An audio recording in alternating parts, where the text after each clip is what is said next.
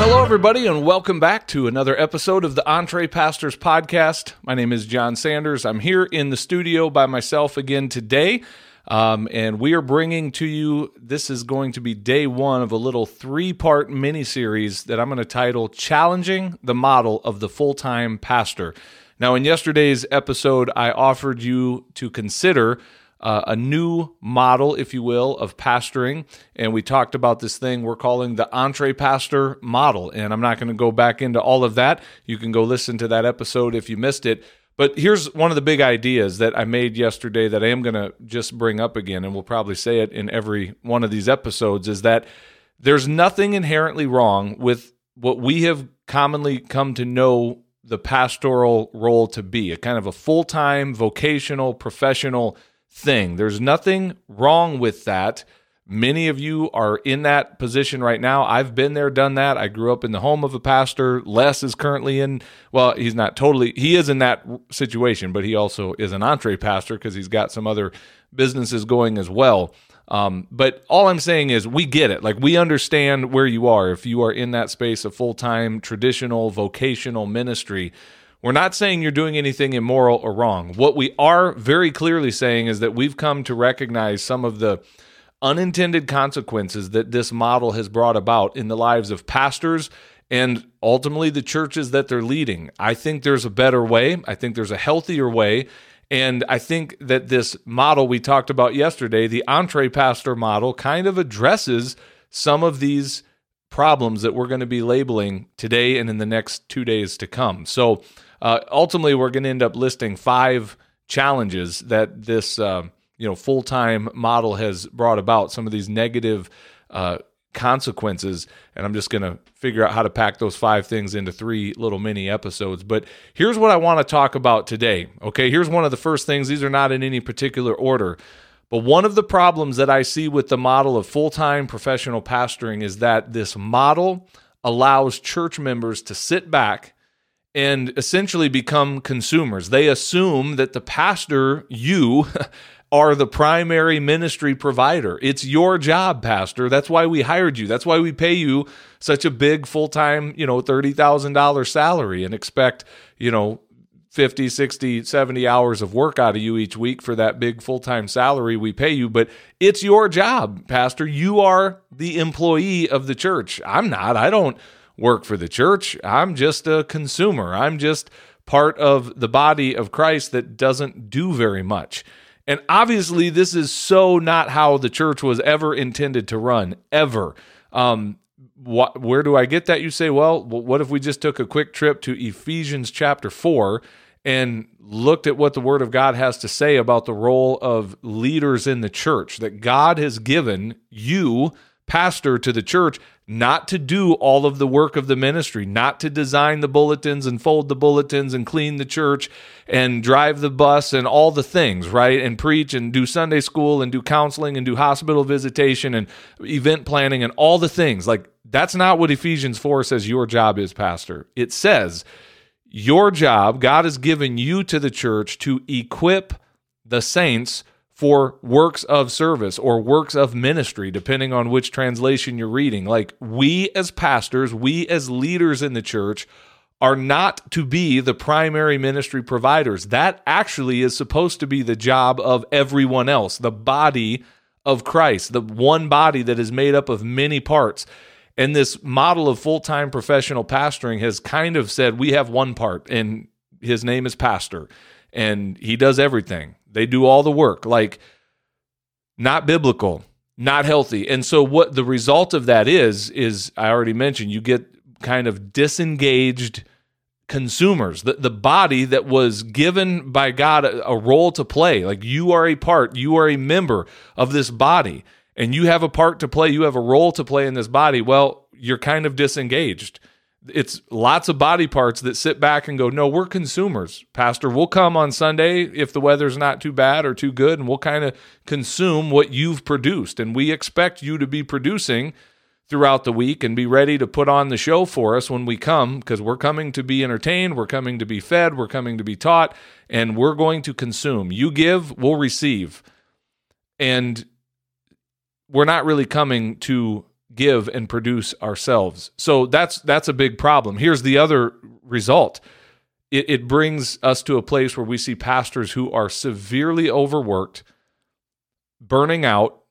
And the thing is, when you're trying to do that, pastor, when you're trying to do all of the work of the ministry yourself because it's expected of you because you're the full-time guy, you are often serving far outside of your gifting.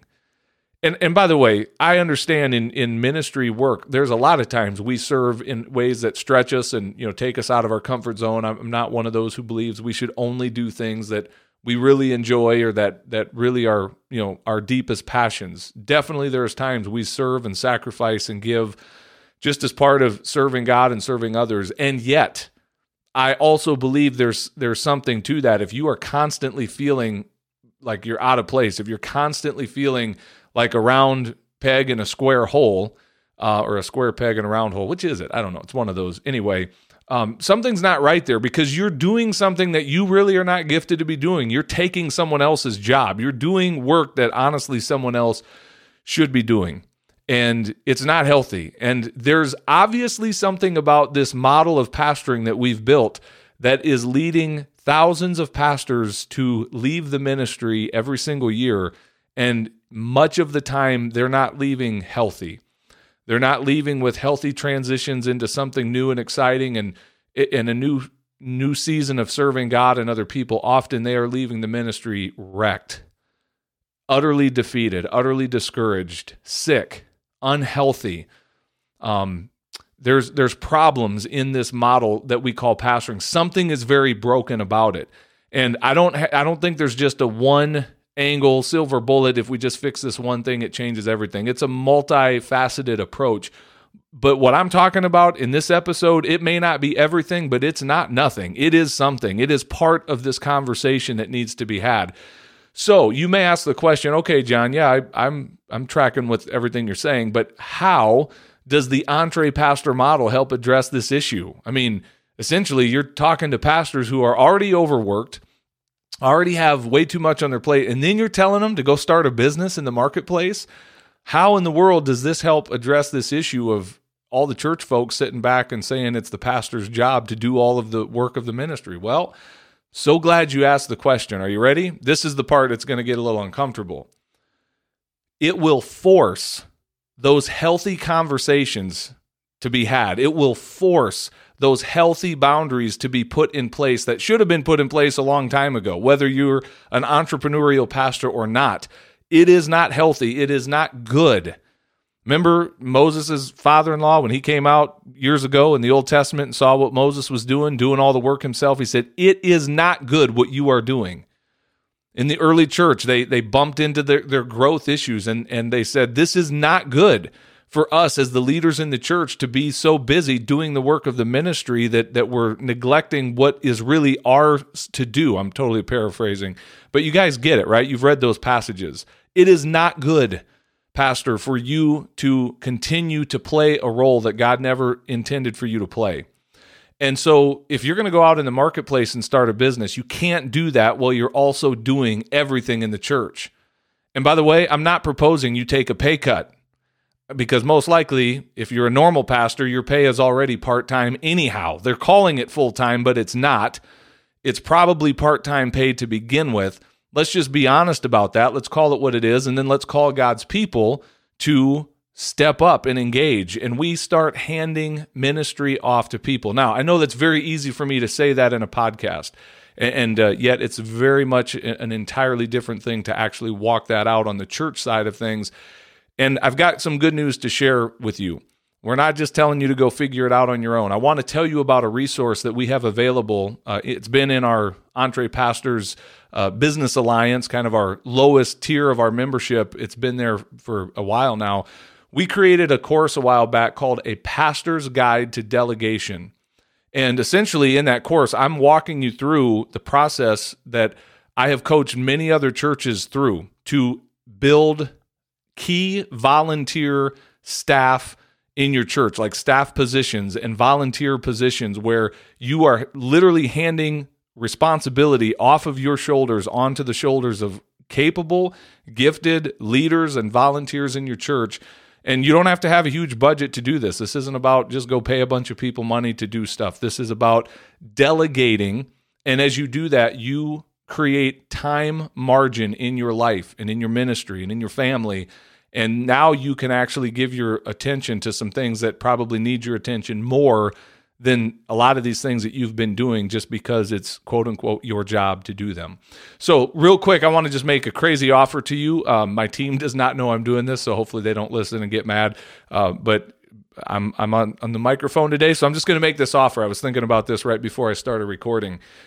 If you go to our website and look at that course, the public-facing price tag of it is a $200 course. We take $100 off of that for anybody that's in any level of our membership, whether it's our Pastor's Business Alliance at $9 a month, or whether it's our Business Builders Group at $100 a month, or certainly our Mastermind. Anybody that's in our membership community at any level, you have basically a 50% discount to those courses. But I'm going to make another offer. If you're sitting here as a pastor going, John, I need that in my church. I don't even know if I want to be in business or not, but I know I need that. I know I need to develop some key teams and hand some stuff off of my plate to other people. I would like access to that course. I want to make an offer to you, okay? You leaning in? If you join our Business Builders community this week, and I'm only going to honor this offer for this week, and you have to reach out to me directly because I'll be the one to help you get all this since my team doesn't even know I'm making this offer to you.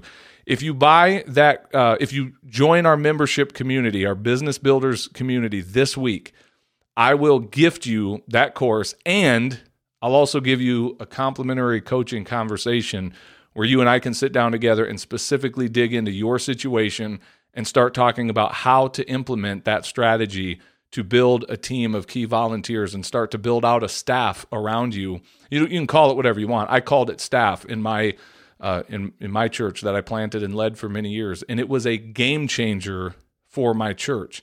That was a season where our church really began to explode when I got out of the way and I repented of being that traditional pastor that was doing everything and complaining about it and how tired I was, and I repented of my poor leadership.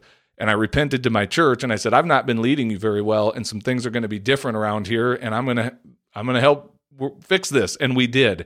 And we had amazing people step up and started to carry the weight of ministry, and our church exploded in growth after that. That was about year 4 or 5 of our church plant, and things really took off. We went into a fun season of growth as John started to actually delegate ministry to other people and got out of the way. And so if that's something that interests you, please reach out to me. Shoot me an email, John, Jon, at EntrePastors.com. And if you miss out on this, if you listen to this after the first week of January, I'm not going to stand by this offer, but I'm just going to reward someone who's ready to be an action taker and jump in and say, let's go. It's a new year. It's a new season. Let's do this thing. So we'll be back tomorrow, and we'll keep unpacking more challenges of the model of the full-time pastor. We will see you then.